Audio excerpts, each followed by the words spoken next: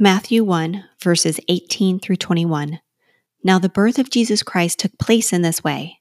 When his mother Mary had been betrothed to Joseph, before they came together, she was found to be with child from the Holy Spirit, and her husband Joseph, being just a man and willing to put her to shame, resolved to divorce her quietly.